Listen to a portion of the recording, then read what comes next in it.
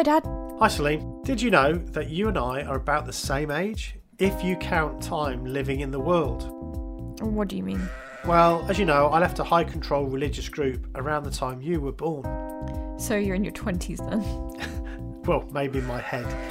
The thing is though, because I had all of my beliefs about morals, science, politics, religion, philosophy provided for me, I spent the last 25 years trying to work out what I should think about a whole bunch of stuff and work out what's going on. No one knows what's going on, Dad.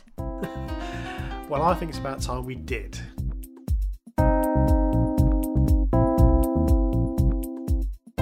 What Should I Think About is a podcast that sets off on a lofty goal to make sense of the complicated, contradictory, confusing but wonderful thing we call the world.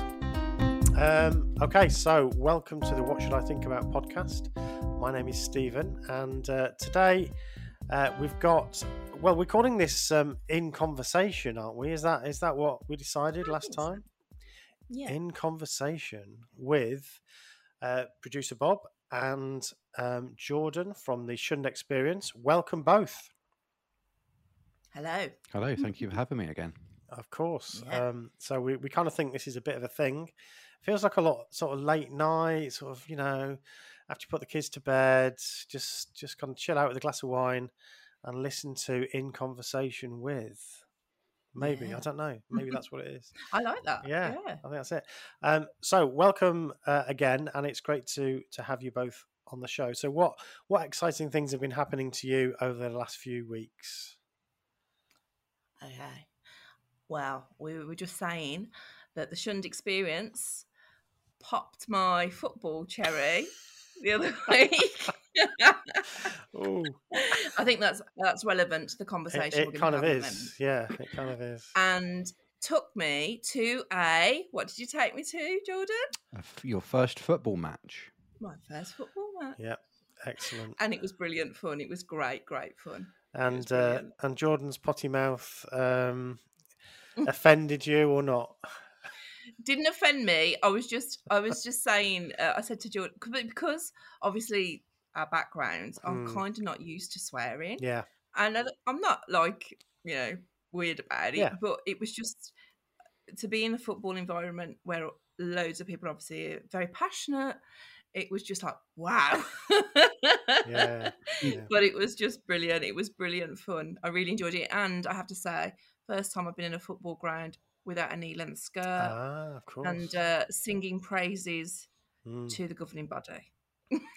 It's much better use for a stadium of that size, I think, personally. And I think you had a toned down version because obviously the result wasn't too bad. It ended in a draw. I think if it was a different scoreline, you might have seen a slightly more ragey. Well, less zen Shunned Jordan, Experience. I think you would have had. Shall we say, to put it mildly. It went well, and I even learnt all the new football chants and everything. Okay. It was brilliant. So are you a West Ham fan now? Is that what you've become? I suppose I am by default now, aren't I? Steady. I don't know what my dad will say about that because he's obviously we're the Blues. We're a Birmingham City family. So. Yeah. Oh, that's tricky. I think the other thing that I always think when I go to watch a football match, which hasn't been for years, by the way, but in relation to what you said, Jordan, is that the seats that you sit in a football match are exactly right for sitting there for an hour and a half, 2 hours, aren't they? But they're not good for sitting there for 8 hours. For 3 days as well. Three 8-hour days. Exactly. Well, it used to be 7 back in the day when my mum. I don't remember that. I do remember the 5-day ones. Do you? I do, but I don't remember the 4-day ones. Yeah. Thursdays, Friday, Saturday, Sunday. I bet you don't remember them, Jay, do you? No, I've always been a I've always been a 3-day convention child. I think it's all got a lot easier, really. Not wanting to sound like an old fogey. In my day, used to sit on the terraces for 5 days, and you pioneer for 90 hours a month. Oh, yeah. And who remembers your parents struggling with bags of blankets and coats, sleeping bags even, and it was freezing. And I have to say, I used to really love it when they used to do the dramas, and of course they'd all be on the football pitch, wouldn't they, for that? but without fail, it always rained. So there was this torrential rain, wasn't there, like in the UK, and it would be really sheets of it coming down. And actually, Jordan, didn't you tell me you were in a drama once? You actually... I was, yeah, in 2008. I was about 13, and I was a slave boy / one of the brothers who set up each different scene in between transitions as well. So I had like a multi-purpose role. I had like 2 lines to remember. Okay. I say remember, you don't say them anyway, but you just got to mime them. But luckily it was at the Millennium Stadium, so if it did rain, they could shut the roof there at least. But yeah, that was my only experience of taking part in a drama. And as a slave boy, I wouldn't recommend it. I don't know. I love it. I've been a slave to Watchtower for 23 years. So I can say, wasn't that exactly the definition of being just modern day? Yeah. Minus the robe. Yeah. Right. Okay. Well, this is a great conversation. I feel like I want to carry on with this one, but we've committed to doing a different conversation because we've been reviewing some of the lectures that were on the International Association for Cultic Studies convention, which is known as ICSA, which is always a bit problematic, I guess, at the moment, because it's got nothing to do with the ICSA that obviously lots of XJWs and others are talking about. This is the Cultic Studies Association, which is a really interesting group, actually. They've been around for quite a few years, and I'm hoping to sort of get more involved. But they have a convention every year, and this was the one for this year. And we've done a couple of those already, those lectures, but this one is by a psychotherapist called Donnie Whitsett, I do believe. And her specialisation or her area is obviously in therapy, but she kind of specialises in recovery from sexual abuse, from sexual trauma. So that's kind of the subject matter that we're going to be discussing. So I should say right from the beginning that obviously, firstly, none of us are qualified therapists. So what we're doing here is we're interpreting what we've heard and we're talking about it. So don't assume that what we say is some sort of, that's, they said that on that, so let's do that. So we're not, we are by no means experts in this area. So we should say that first. And also, we're likely to talk a little bit about sexual trauma because that was partly what the presentation was about. So if that's something you've experienced and you're not sure how you're going to cope with that, then, this might not be for you at this time. So obviously use your own judgment on that. And finally, if you got kids, I don't expect we're going to get into really heavy stuff, but it might not be appropriate for the young uns. So I think that's all the sort of the things done, the disclaimers done. So who wants to kick off with this? So I'm kind of blaming you for doing this, producer Bob, because you're the one who said, I found that really interesting. So I think I'm going to get you to maybe give us a little bit of background about the presentation. What was it about? And then maybe we dive into some of the detail. Yeah, sure. Well, the reason that I really wanted us to talk about this was obviously because it is such a under-spoken about subject, but in some ways one of the major subjects of anybody that's been involved in a high control group or religion, or in our case, what we consider a cult.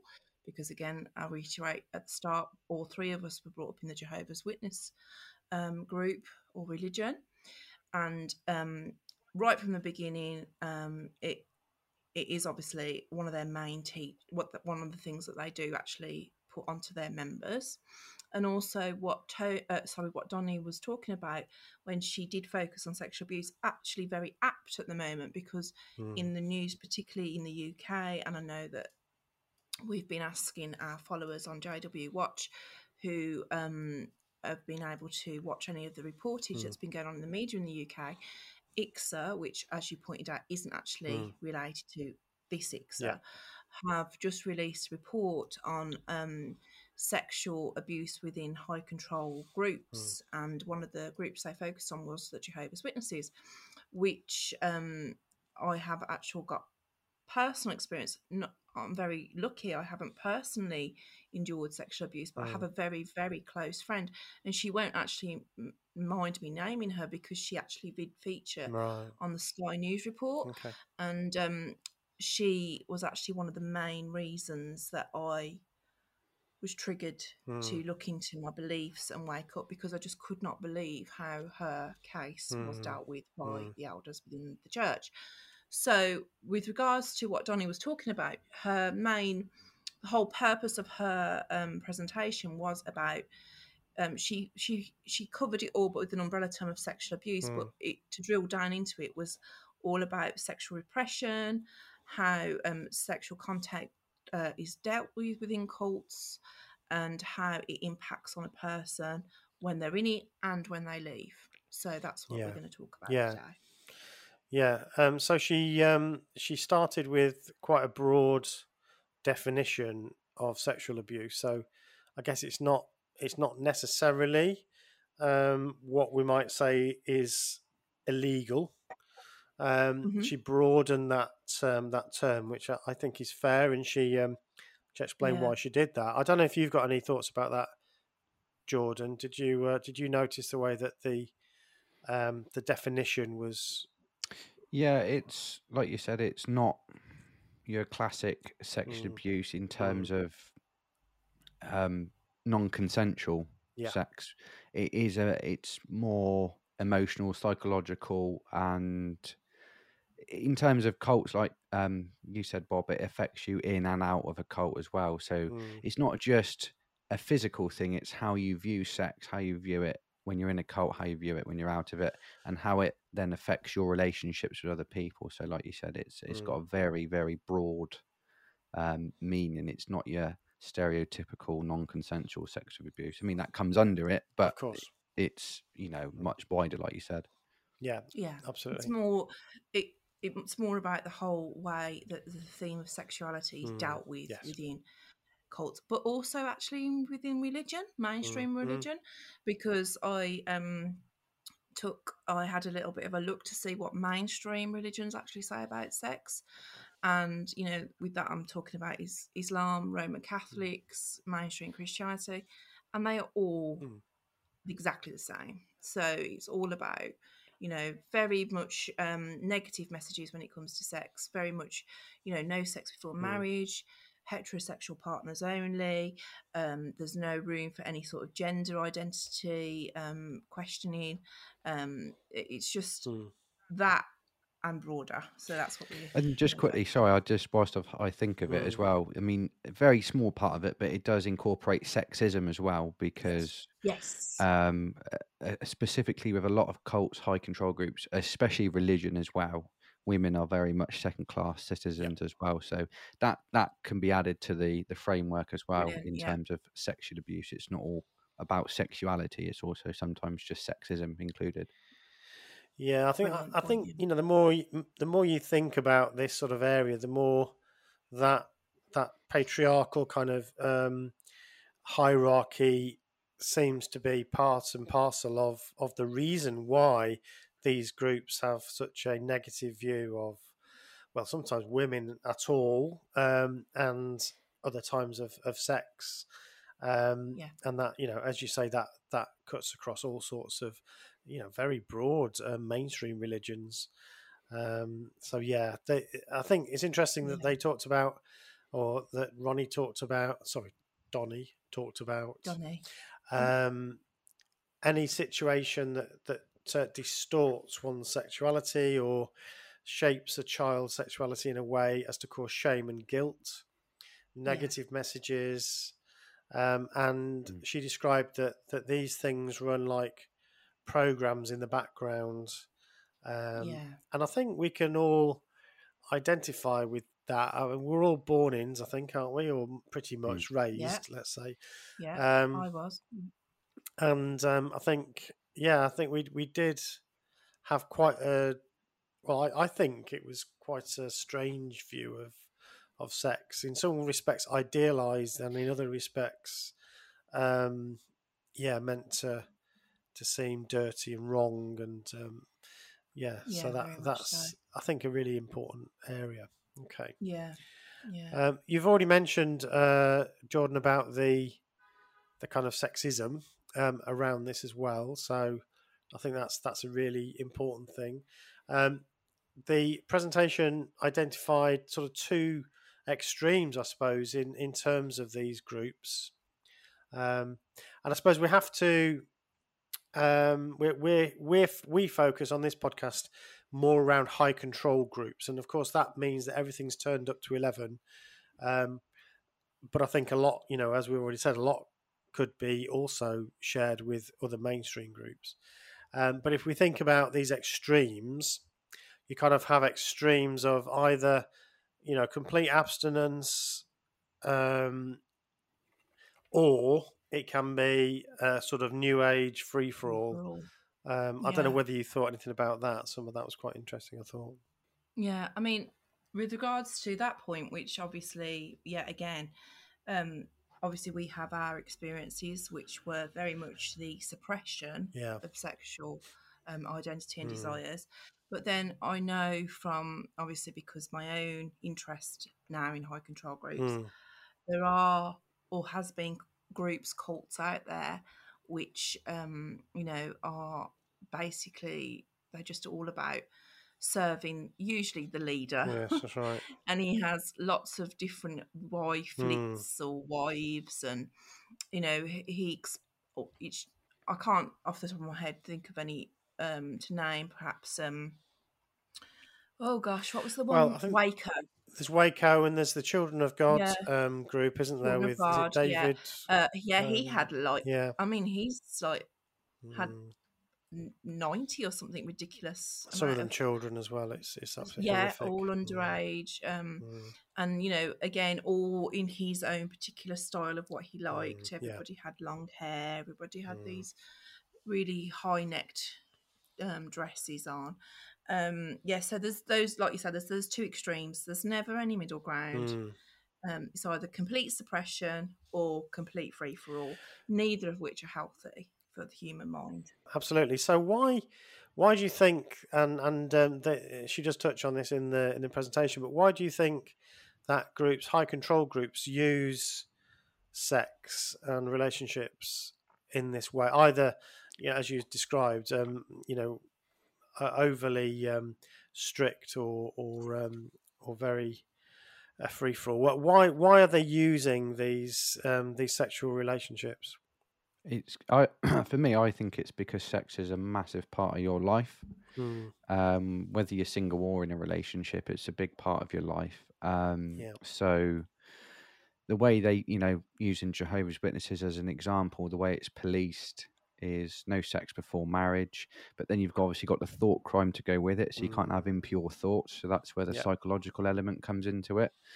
But then even when you are married and you are allowed to have sex, then you have to keep your sex life clean as well. So their idea of clean, So there's so much I'm not going to be explicit, but there's certain things witnesses can and can't do, even as a married couple. But then at the other end of the extreme, I think a lot of cult leaders, like I said, sex is a big part of people's lives, but I think these particular cult leaders may have certain fetishes or things like that they have sort of used their prominence at the top of a cult. They've got these people under their thumb, and then they've got these sort of passions or fetishes that they want to do, and they sort of victimize people into fulfilling those. But because they're a leader of a cult, they're allowed to do it because nobody's above them and no one would dare question them.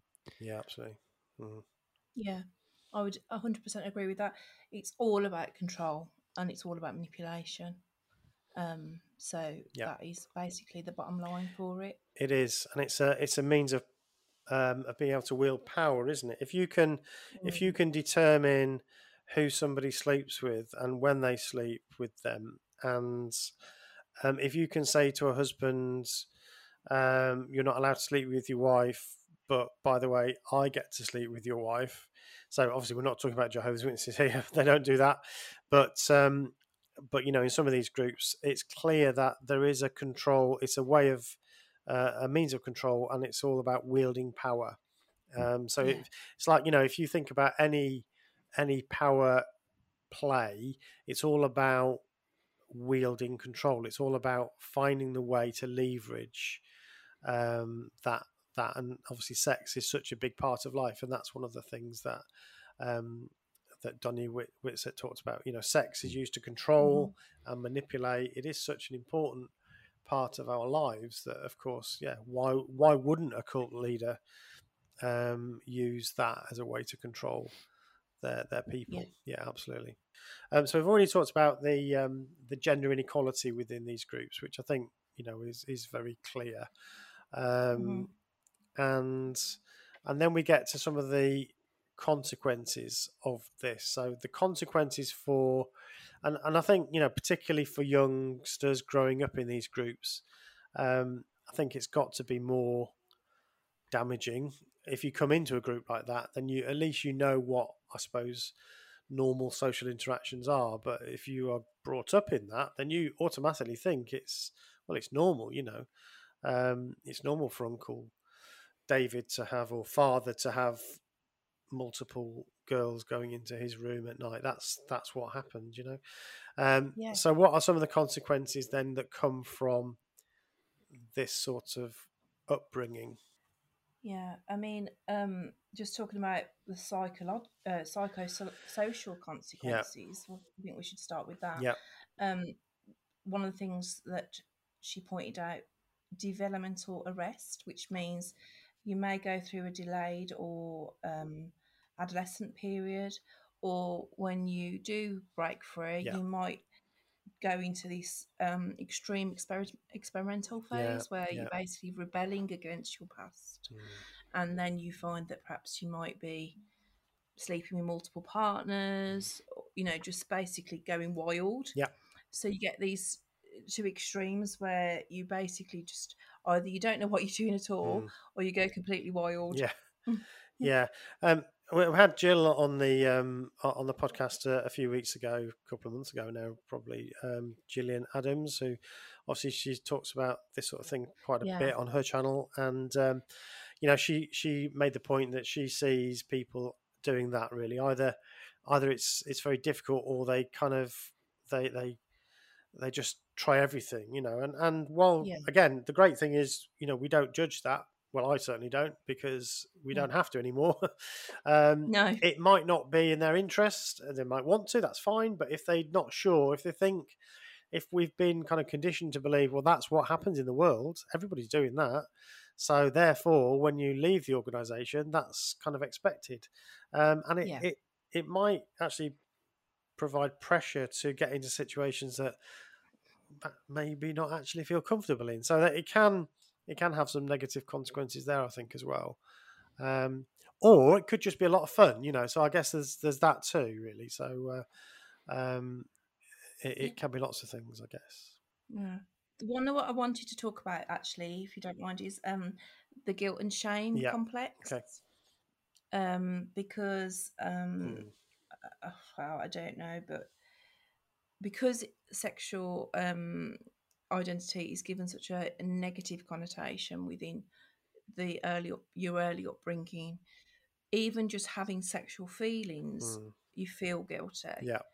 And then when it comes to even personal sexual gratification for yourself, such as masturbation, as we all know, again referring to the Jehovah's Witness upbringing, that is really, really frowned upon. I mean, when I was a young person, there was a publication that the Jehovah's Witnesses released called Young People Ask, and I believe there was 2 chapters that covered masturbation, and it just from that young impressionable age of a teenager, where experimentation and learning about your body, and of course you have all these hormones and all these feelings that you don't know what you're doing with, and then of course to be told that doing something that basically comes naturally, which masturbation, is wrong, and Jehovah will think badly of you for doing anything of the sort, it really, really messes with your head. Absolutely. Because you just don't have a clue what you're doing.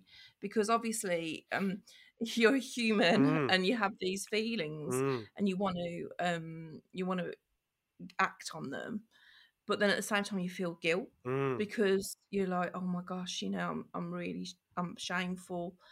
And it's just constantly a replay of those feelings over and over again. It makes you ill, to be blunt. Yeah, no, it's absolutely right. Jordan, have you got any thoughts about that? I mean, obviously, speaking from a man's perspective, it's not healthy medically anyway.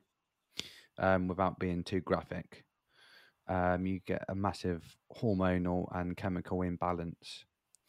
So you can even look at it from that line of reasoning, but more psychologically, for me, speaking from experience, Jehovah's Witnesses put sex on a pedestal, I think, or I believe, and it's that analogy of dangling the fruit or the carrot. Obviously, Eve was tempted by a piece of fruit, so sex is a big part of your life. So if you tell someone you're not allowed to do that until you do this, that, and the other, well, what's the natural human inclination? Is you want to experiment, you want to do it. So that's how they get you there with that, I think. I mean, I'll talk about this. I mean, I may decide to cut it out, and if you're hearing this on the actual podcast, then I decided to keep it in. But obviously, it's different for everybody. Everybody has their own experience with this, so I don't pretend to be any different to anyone else. Although there are differences, as you mentioned, Jordan, between men and women. So as you're getting to adolescence as a young man, certain things happen in the middle of the night, let's say.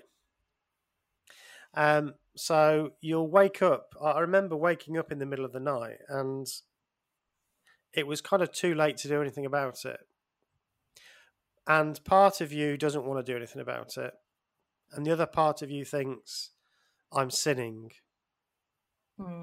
And I've talked about this before in other settings about this worry about sinning against the Holy Spirit. I don't know if you guys remember that, but one of the definitions of sinning against the Holy Spirit, in fact, I've talked about this recently, not in relation to this, but one of the definitions is to keep on with a course of sin. So in other words, doing something wrong over and over again. Yeah. And if you're talking about, like Jesus said, having passion for a woman, even in your thoughts, which is a thought crime, and you're thinking about things that might happen at night, then you're straight away thinking about, maybe I sinned against the Holy Spirit there, because I know what I should do, and I know what I should think, and I know what I shouldn't think. And so, I agonized over that, worried about maybe I've done that terrible thing because I keep doing it.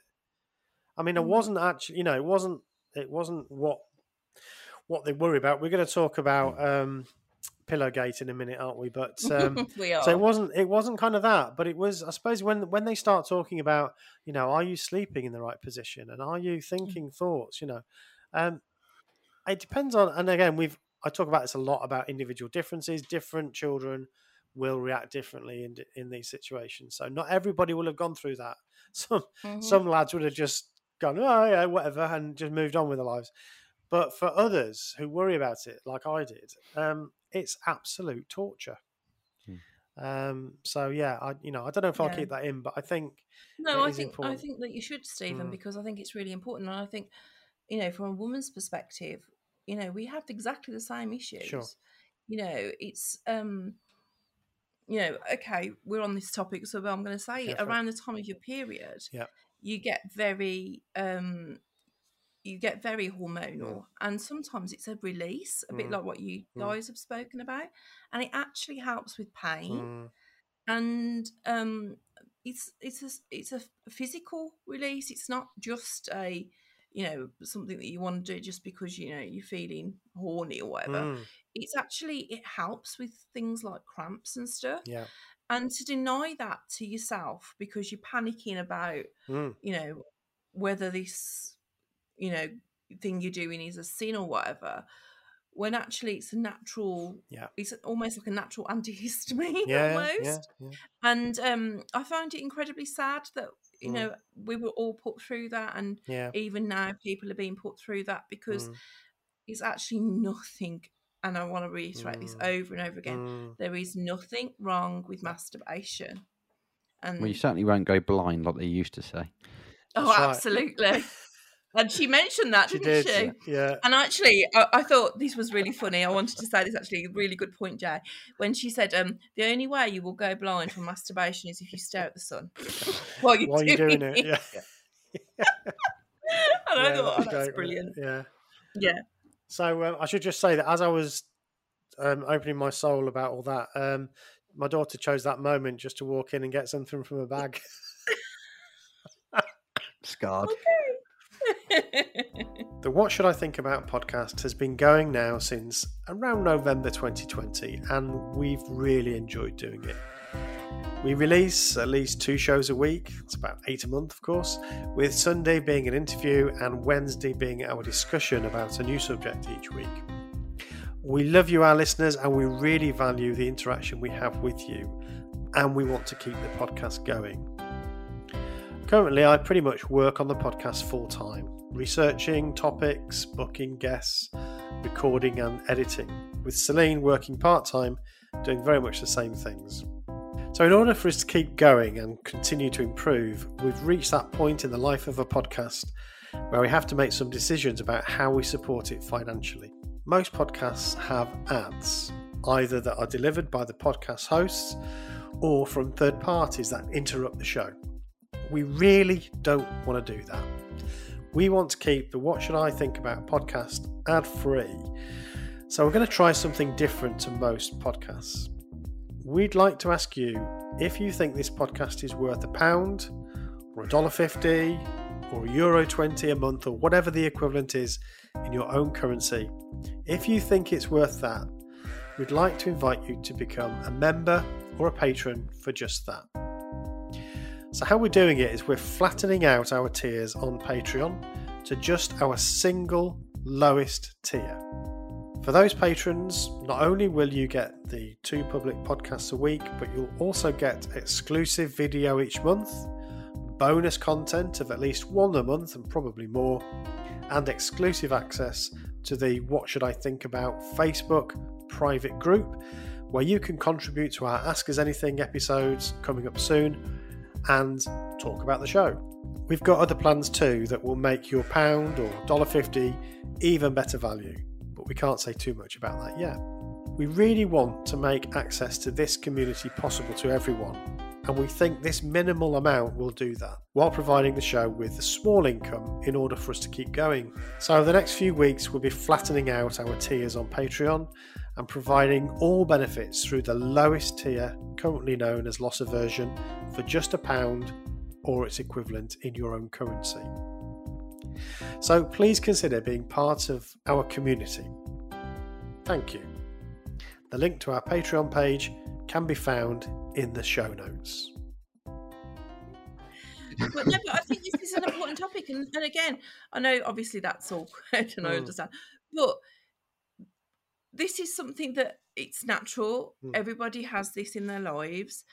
Why are we expected to be so secretive about it? It's just part of human nature and who we are. And it's really refreshing now that we've left this sort of high control upbringing and this high control life, that we can be natural and talk about these things, because this is life. This is who we are. Absolutely. This is humans. I think as well, obviously biologically it's only possible for a male and female to reproduce, but in terms of sexual identity, cults, and especially biblical religious groups and cults, it's all about male and female partners. That's right. And it really, you don't choose to be gay. No. I mean, I'm not speaking from experience, but from what I do know about it and doing some research, you don't choose to be homosexual. You don't just wake up one day and decide to be homosexual. Right. It's it comes out eventually, and that's what you're attracted to. And these barbaric groups and religion especially have massive homophobic issues, such as Jehovah's Witnesses. Yes. Absolutely. We've had Jeremy on the show. We've had a couple of other guests who are LGBTQ, and it's one of those areas that I always feel like I can't imagine what that must feel like to grow up with not only all the stuff that we've just talked about, but then this self-denying thing that you've got to try and manage for the rest of your life, knowing that there's not even a release. For us, there was maybe a thought one day I might get married and maybe able to have that release, and we talked about that, Jordan, on when we talked to you on the podcast. But it's not there if you're gay. You think, well, I'll never get that release, really, not in the way that I feel it. And as you say, you don't choose that. I mean, who would choose that? If you're brought up in a homophobic environment, who would choose that as your sexuality if you had a choice? Exactly. Because you know what it's going to mean for you. So, terrifically awful, difficult, terrible. Very. Okay, so we got deep into guilt and shame. Yeah, thanks for bringing that up, though. I think it is important. So there's some psychological consequences as well that she talked about, which I guess, again, things like being afraid of sex, negative emotions around it. Again, if you're brought up to think that it's something wrong, then that obviously can make you feel like, should I be doing this? It's a wrong thing to do. I think you're right, Jordan. I think with Jehovah's Witnesses, you said they put it on a pedestal, and I think that's right. They do, especially for people like us who were raised in it. Yeah. Because obviously, when you reach adolescence or puberty, it's your body's going through massive changes. So, you get to a stage where you reach your sexual peak, and then if you're not married, it's like you've got, like you said, inner demons to fight. Well, not demons, that's the wrong word, but you've got these inner battles to fight with that. You can't think about it. You can't do anything in private, to yourself. And then when you are married, I mean, this is just my experience, and I can't speak for every Jehovah's Witness, cult member, etc. But for me, it was a bit of an anticlimax because you put such emphasis on it, and it wasn't the main reason I got married, but it was certainly up there in terms of motivation to get married. It's just a very backwards way of doing things, and it's actually resulted me in the past having intimacy issues. And because of the way I viewed sex, and then my first sexual partner and the way things went, it kind of, I wouldn't say it screwed me up a little bit, but I didn't get off to the best of starts with it. And then I remember the first time that I had sex with someone who wasn't a Jehovah's Witness, and I'm having sex outside of marriage, even though it's like, well, I'm not a witness anymore, I am free.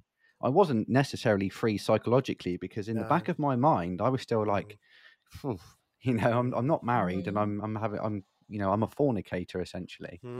So you've got, it's a very intimate thing to do with somebody. So when you've got those things to deal with mentally, whilst you're doing something very intimate and private with somebody, it kind of it does cause intimacy issues after you do leave a cult.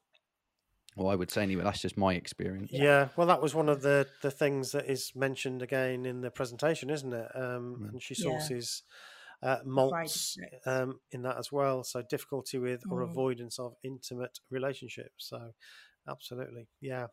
I thought this point she made was quite interesting as well, guys. Approaching sex as an obligation. So I have heard from people that I know of in the religion when they were friends of mine who were married, whose husbands were quite high, or highly sexed, and the women just didn't have those desires. Yeah. So it was just, obviously I'm talking about the fact that I had girlfriends that would confide things in Sure. me. And it would be like, well, I used to feel really sorry for both partners because the women would just be so shut down to sex because of how they'd been brought up, because of how it had been given such negative connotations, that they just didn't feel any sort of enjoyment from it, so that they would do it to keep their partner happy. Yep. And the partner obviously was in love with their wives or whatever and really wanted to have sex with them. Yep. But they didn't have any enjoyment out of it. And I found that incredibly sad because it's like you're trapped in this like cycle of like not enjoying something, and you're never given when you're within that high control group, you're never given the option of exploring what you might actually enjoy to make your experiences happy. You just feel like, it's like, do this done deed and you're done, and there's no happiness there, there's no connection, there's no intimacy.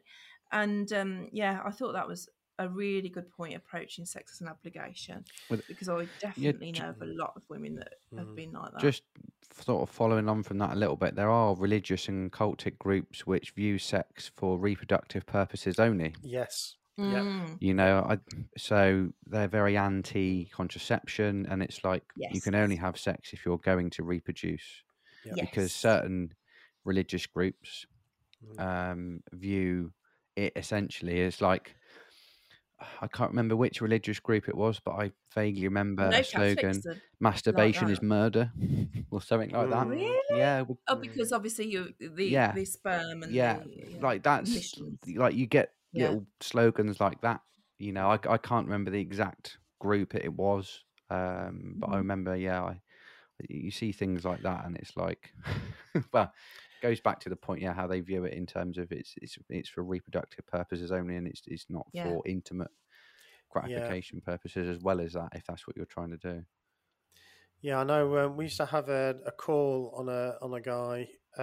He was a Sikh, but there's quite a lot of different kind of groups that they have their own kind of gurus. So this particular group, I remember him saying that to us. That's sex is not to be enjoyed. It's literally just to have children. So we didn't ask him any more about it. But that's one thing that Jehovah's Witnesses, they, again, I think this comes back to your idealization point, or this putting on a pedestal point.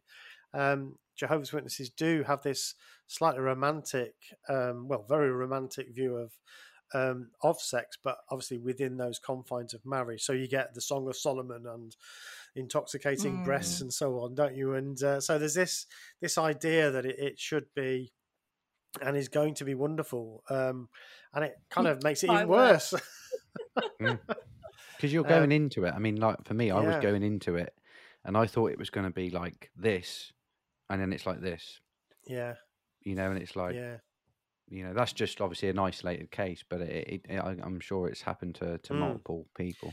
And the other thing I wanted to say about that, which as you was talking, is the marital due. Did they used to talk about that in your day? So they talked about. I know what you're talking about, but I think it's kind of petered out a little bit towards. This was lately, but... Sorry, is that are you referring to the passage of scripture where it says sort of like you're fulfilling your marital vows essentially, or am I completely thinking about something different? Well, something like that, but it's basically saying that you have a contractual obligation to fulfill your partner's sexual needs.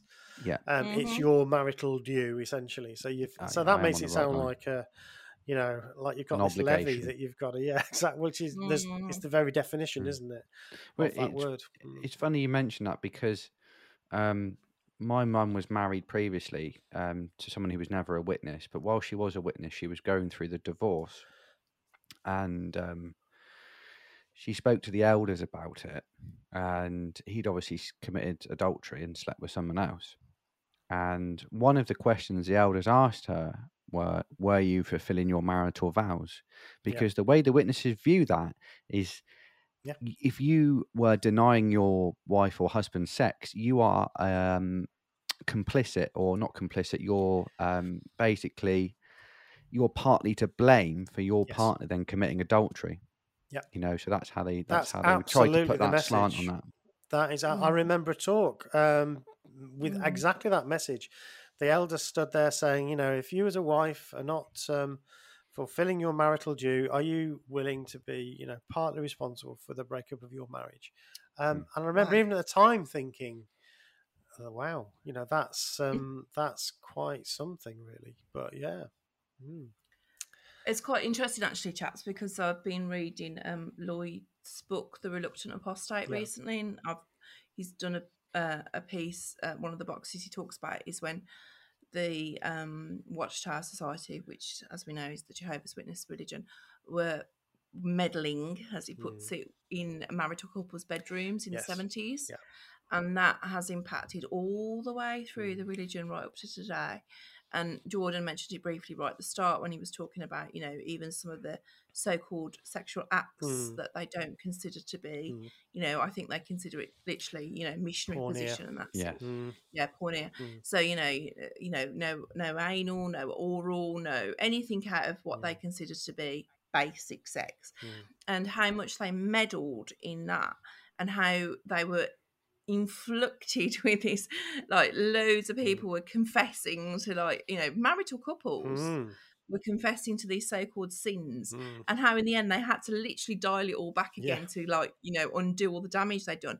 But even today it impacts on people's religion, on people's marriages, because like Jay said it right at the start, you know, the Jehovah's Witnesses are renowned for very straight-laced. You know what's what before you even get married. Absolutely. It's just terrible.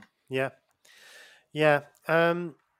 So there's some physiological consequences that actually I meant to say, I always like to give people their proper title. So we've just been calling this this Dr. Donnie. Her actual title is Donnie Whitsett, PhD, LCSW, clinical professor at the USC Suzanne Dvorak Peck School of Social Work.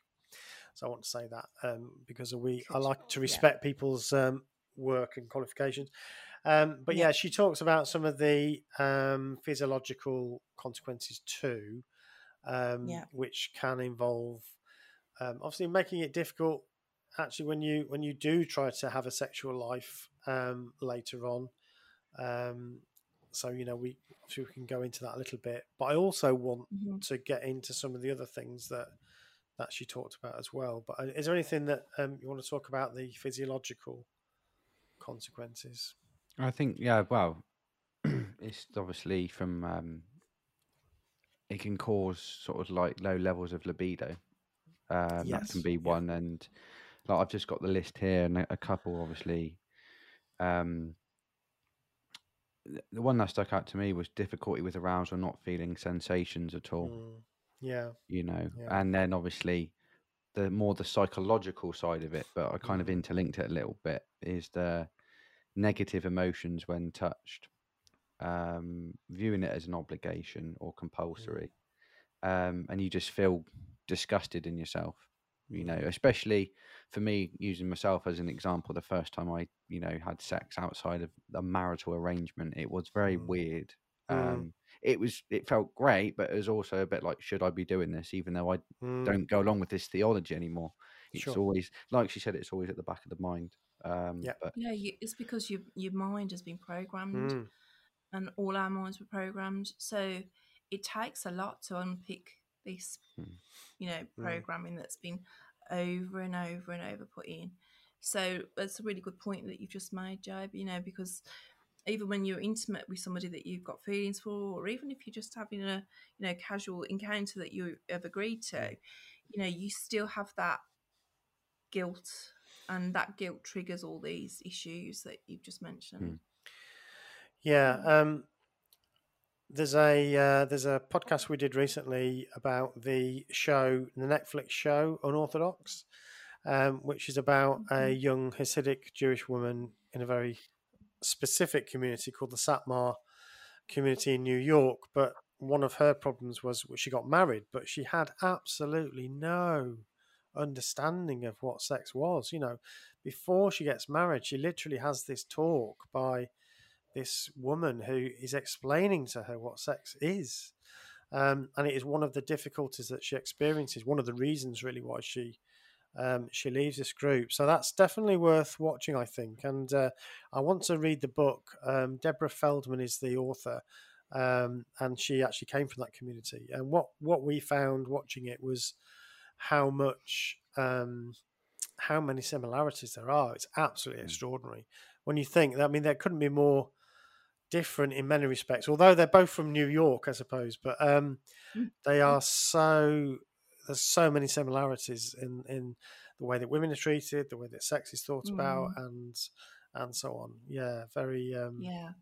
But I suppose in a way it's not surprising, because if you look back to the Old Testament, the Hebrew Scriptures, as we used to call it, you know, the attitudes towards women and sex and so on is there, isn't it? It's in the Bible. The laws that were around it. I just wanted to say about that kind of tribal culture around sex is it's a massive example of gender inequality, where you know, a woman is viewed sort of unclean if she's not a virgin, but then a man or someone in a prominent position in tribal culture can sleep with basically anybody, and that's okay. But you know, if a woman has lost her virginity before her wedding night, it's like, you know. Well, you know, what do you do if a man rapes a woman? Well, you know, he's got to marry her. Well, that's the answer. That's the answer. The woman's for 30 pieces of silver, I believe. Absolutely ridiculous. You know, I mean, and again, so it's not surprising that Abrahamic religions that kind of spring from that are going to have those attitudes towards it. I suppose we're getting into you know, atheistic and agnostic territory, but yeah, it's, for me, it isn't surprising. It's the tradition, and sure, over the years it's been softened, I guess, in terms of the actual practices with many of the mainstream groups. But if you really want to go back to the fundamentals, then you start to read the Hebrew Scriptures and the law, and you start to see how women were treated. And obviously sex has got a lot of part in that. Right, we're up to sort of 50 minutes already, and we haven't even yet talked about trauma. So I think we should talk about that. And I'm in a little bit of an uncomfortable position on this one, and I'll talk about why in a minute. But what were your takeaways on the theoretical kind of underpinnings of this of how to treat trauma, or how to understand trauma? Because we've got these three systems, haven't we? We've got the neuroception system, the stress response, and the memory system that she talks about. I think I was this might just be my upbringing again coming into play, but particularly when she talked about the polyvagal theory, the different vagus, the mind, how it dealt with trauma. I was just like, how do they know that? Well, you know, like, where did they get that from? I'm kind of glad you said that, because that is the problem. Is that what you thought? Have with it? Yeah. So just for the listeners to re-explain what we're talking about. So there's this thing called the polyvagal theory, and it comes from an expert called Stephen Porges, and so obviously this speaker kind of subscribes to that theory and uses it as the basis to understand what's happening. And so one of the basic ideas here is that we, as we evolved over the millions of years, we've developed, our brains have developed with different neurological networks. And so if you go back to our reptilian days, we had just freeze, well, the reptiles had just a freeze and faint response, which essentially means play dead, and then as we get to the mammals, then it becomes a fight-flight response.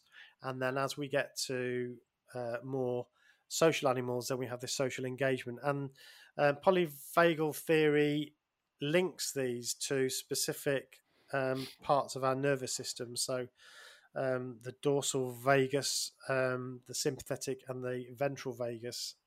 And so gonna say what I'm kind of worried about here. So I actually you far away because I bet we're on the same track with this. So I actually think that there's a lot of sensible stuff there around these non-conscious or unconscious responses to stress, and they are very ancient. So fight and flight, for instance, and the freeze response, they're all very ancient. We do those without thinking, and of course there will be some physiological elements to that as well. So if we're frightened or if we're nervous even, we do things like we would have done if we were running from a saber-toothed tiger. So that's, our blood starts to run faster, our heart beats quicker, we get chemical changes in our body. So these are very ancient instinctive responses.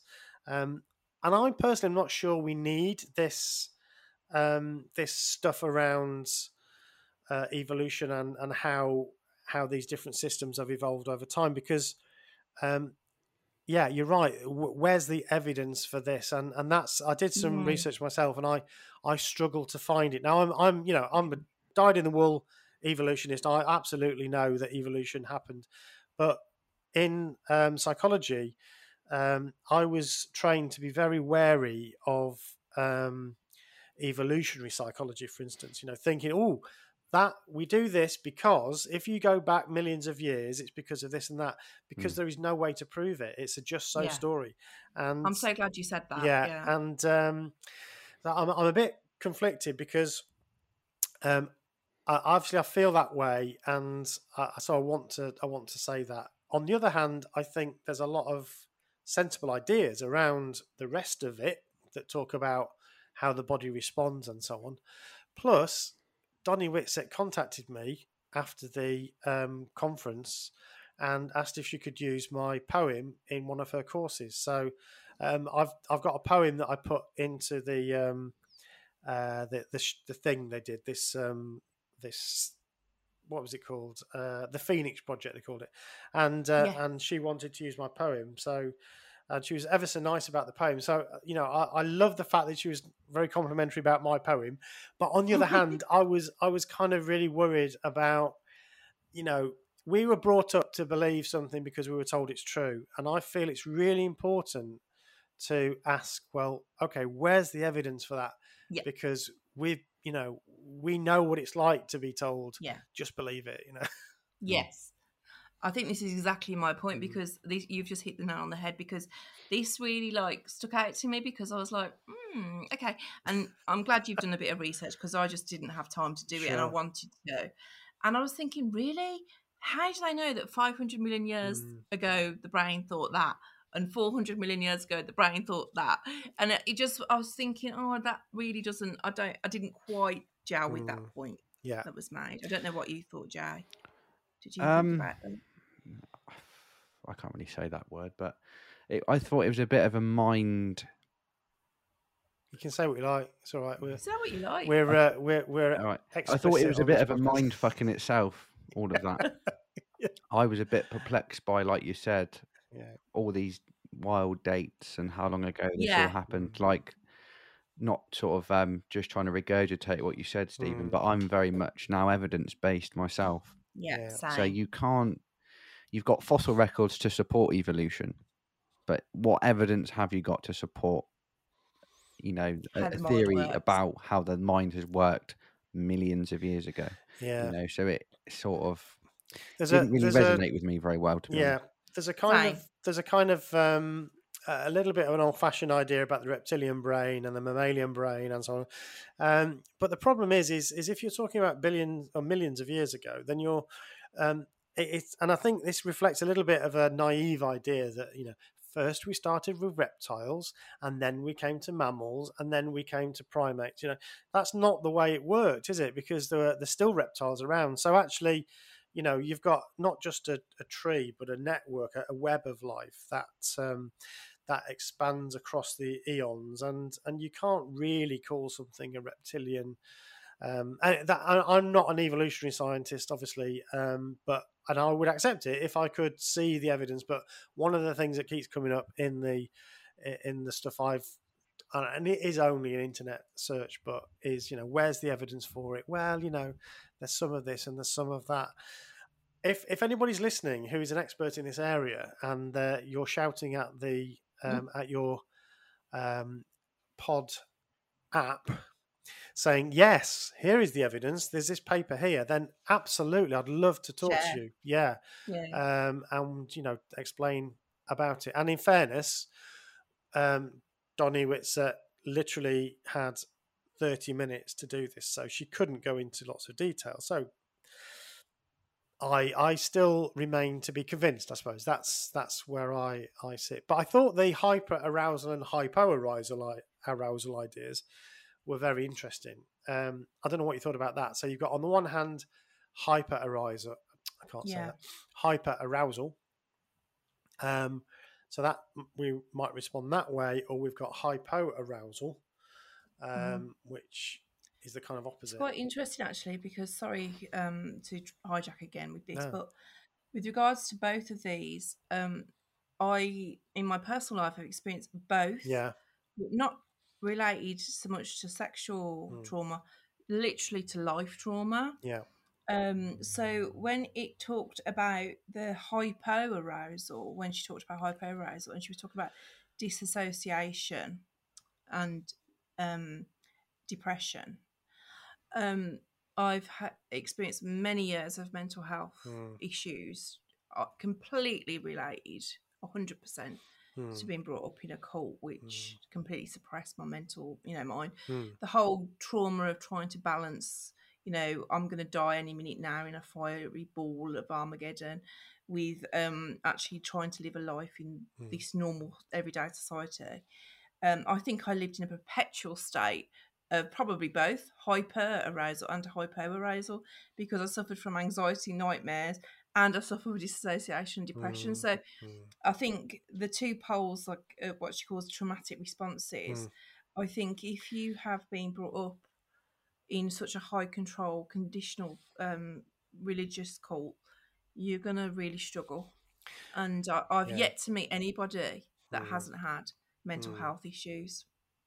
Perhaps we should just clarify what those are. So hyper-arousal would be, things like fight, run away, so fight or flight, reliving memories, having nightmares, having anxiety. So this is when we're in a sense of, high anxiety, I suppose. Hypo-arousal is when we do the opposite, is when we when we become kind of numbed, depressed, lethargic, that sort of thing. Yeah.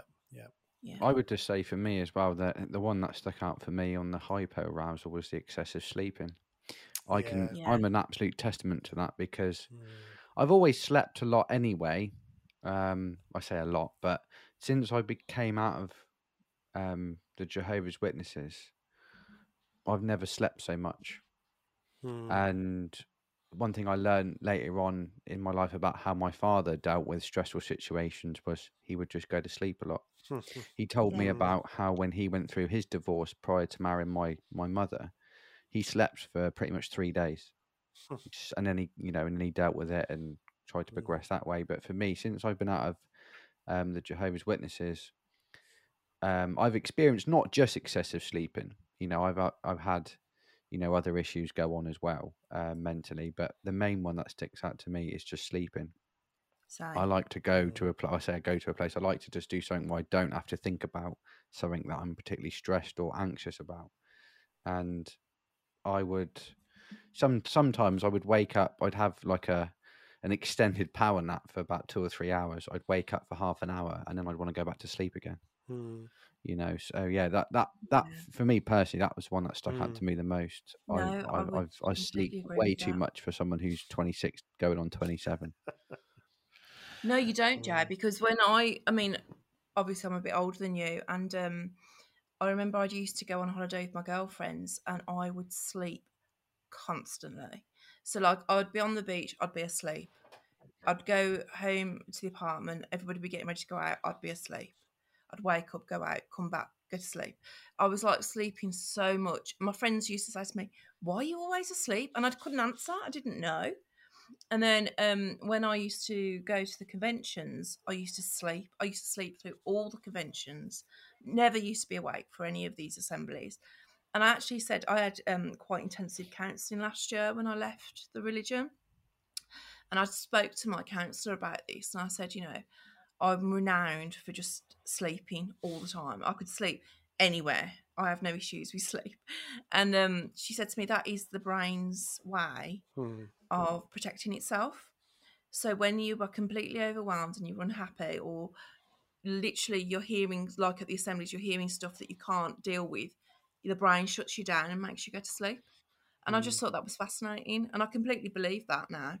Like, if you sleep, it's literally because your brain wants to rest. It can't cope with what it's trying to. I've been moaned at by my ex-wife because I slept a lot. Yeah. Why are you always going to sleep? I remember going to the doctors once in I think I was a late teenager, and I said, I'm always tired, I'll never forget Dr. O'Reilly. He was a bit of a cool doctor. He had a little ponytail, so he obviously was cool. And he said, "Are you sure it's not because you're bored?" Yeah. Are you sure it's not because you've got a boring life? No, that's another word for it, isn't it? To be honest, Steve. Well, I think it was for me. I had nothing really to look forward to. Nothing to. You've got to engage the brain mentally, like you said. Exactly. And if you've got a very repetitive lifestyle, that is boring. You are going to be tired. And yet quite anxiety-inducing, Yeah. So I think it's spot on, really. Really interesting, guys. I just think that it's actually nice for me to talk to you both and realise that you both have had that same experience where you just sleep all the time. I still do now. Like even today, like it's my day off from work. I mean, I woke up, had a bit of a lay-in, and then I've had stuff to do today. But then, because it's my day off of work, I get to around lunchtime and I have my lunch, and then I got to go to bed for an hour because I feel like I'm shattered and I've not done anything physical. I've had a little bit of mental engagement with certain things I've been working on, but nothing too strenuous. But it is a bit of a vicious cycle, really. I think in terms of getting a healthy sleeping pattern. Yeah, absolutely. So I'm going to try and wrap it up a bit now because I'm personally also getting a bit tired now. So and plus I want that second glass of wine that I've got ready for. Oh yeah.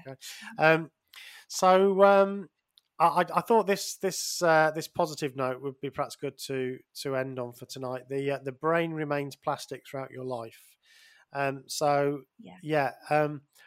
think we are all left with some. Well, we can't speak for everybody else, but I think from our own experiences, we can say that we were left with some damage, if you like. But the great thing about the brain is that it makes new connections, and it does rewire itself all the time. In fact, every time we learn something new, that's rewiring our brain, and that's pretty amazing.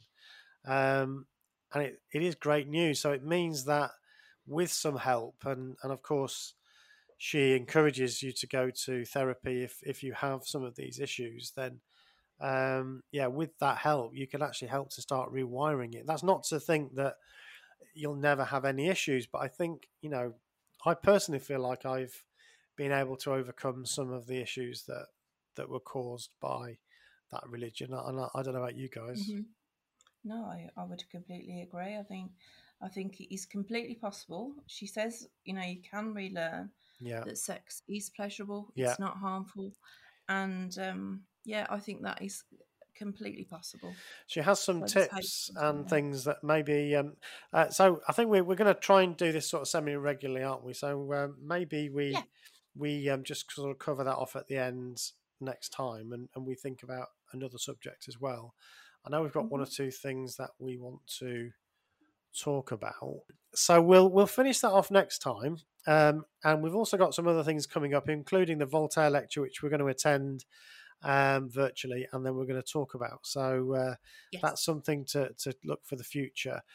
So we'll finish off the discussion around sexual relationships and stuff, and we will talk about Pillowgate as well, because I know that's something that we wanted to to link to this conversation. So yeah. So I guess that just remains for me to say thank you very much to both of you. One thing I should say, Producer Bob, I was asked, is that the same Producer Bob who does the work on the Lloyd Evans show? So I didn't say yes or no because I didn't know whether you wanted to. It is. It is. Yeah, indeed, I don't mind. Is. Yeah, I am very busy bossing Lloyd around quite a lot behind the scenes. Very good. Not that he takes much bossing. He's very much in charge. So actually, he bosses me around. Right, I do what he says. Very good. Yeah. And of course, Jordan. And you're heavily involved in JW Watch. So that's another big part of what you do. And of course, Jordan has his YouTube channel, his podcast called The Shund Experience. What have you been doing recently, Jordan? Well, today I've set a Patreon account up for it. So I'm looking to sort of. You can't advertise your Patreon account on my channel. No, what have I been doing recently? You can really. It's all right. Go be a patron for Jordan. Go for it. No. I was only. You've got some exciting things in the pipeline, haven't you? I was only winding up with that. I've got plenty of stuff in the pipeline. I mean, it's in terms of content. One of the videos I've got coming up quite soon. Actually, my next video will all be about information control. So it's something you're quite interesting. Quite keen on yourself. But yeah, I kind of go into the bite model a little bit with that, and then I'm going to explore the second installment of the Bible Horror Stories series, because I thought, as a Jehovah's Witness, that book played a big part in my child indoctrination. So I want to sort of revisit chapters which stuck out to me. So there is a Noah's Ark special to look out for as well on that, really. So I've got stuff in the pipeline, but that's sort of like the near future with it. Stuff coming up.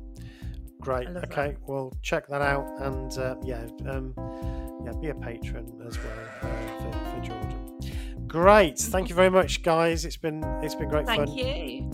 Speak to you soon. Yeah. Pleasure. Okay. Take care.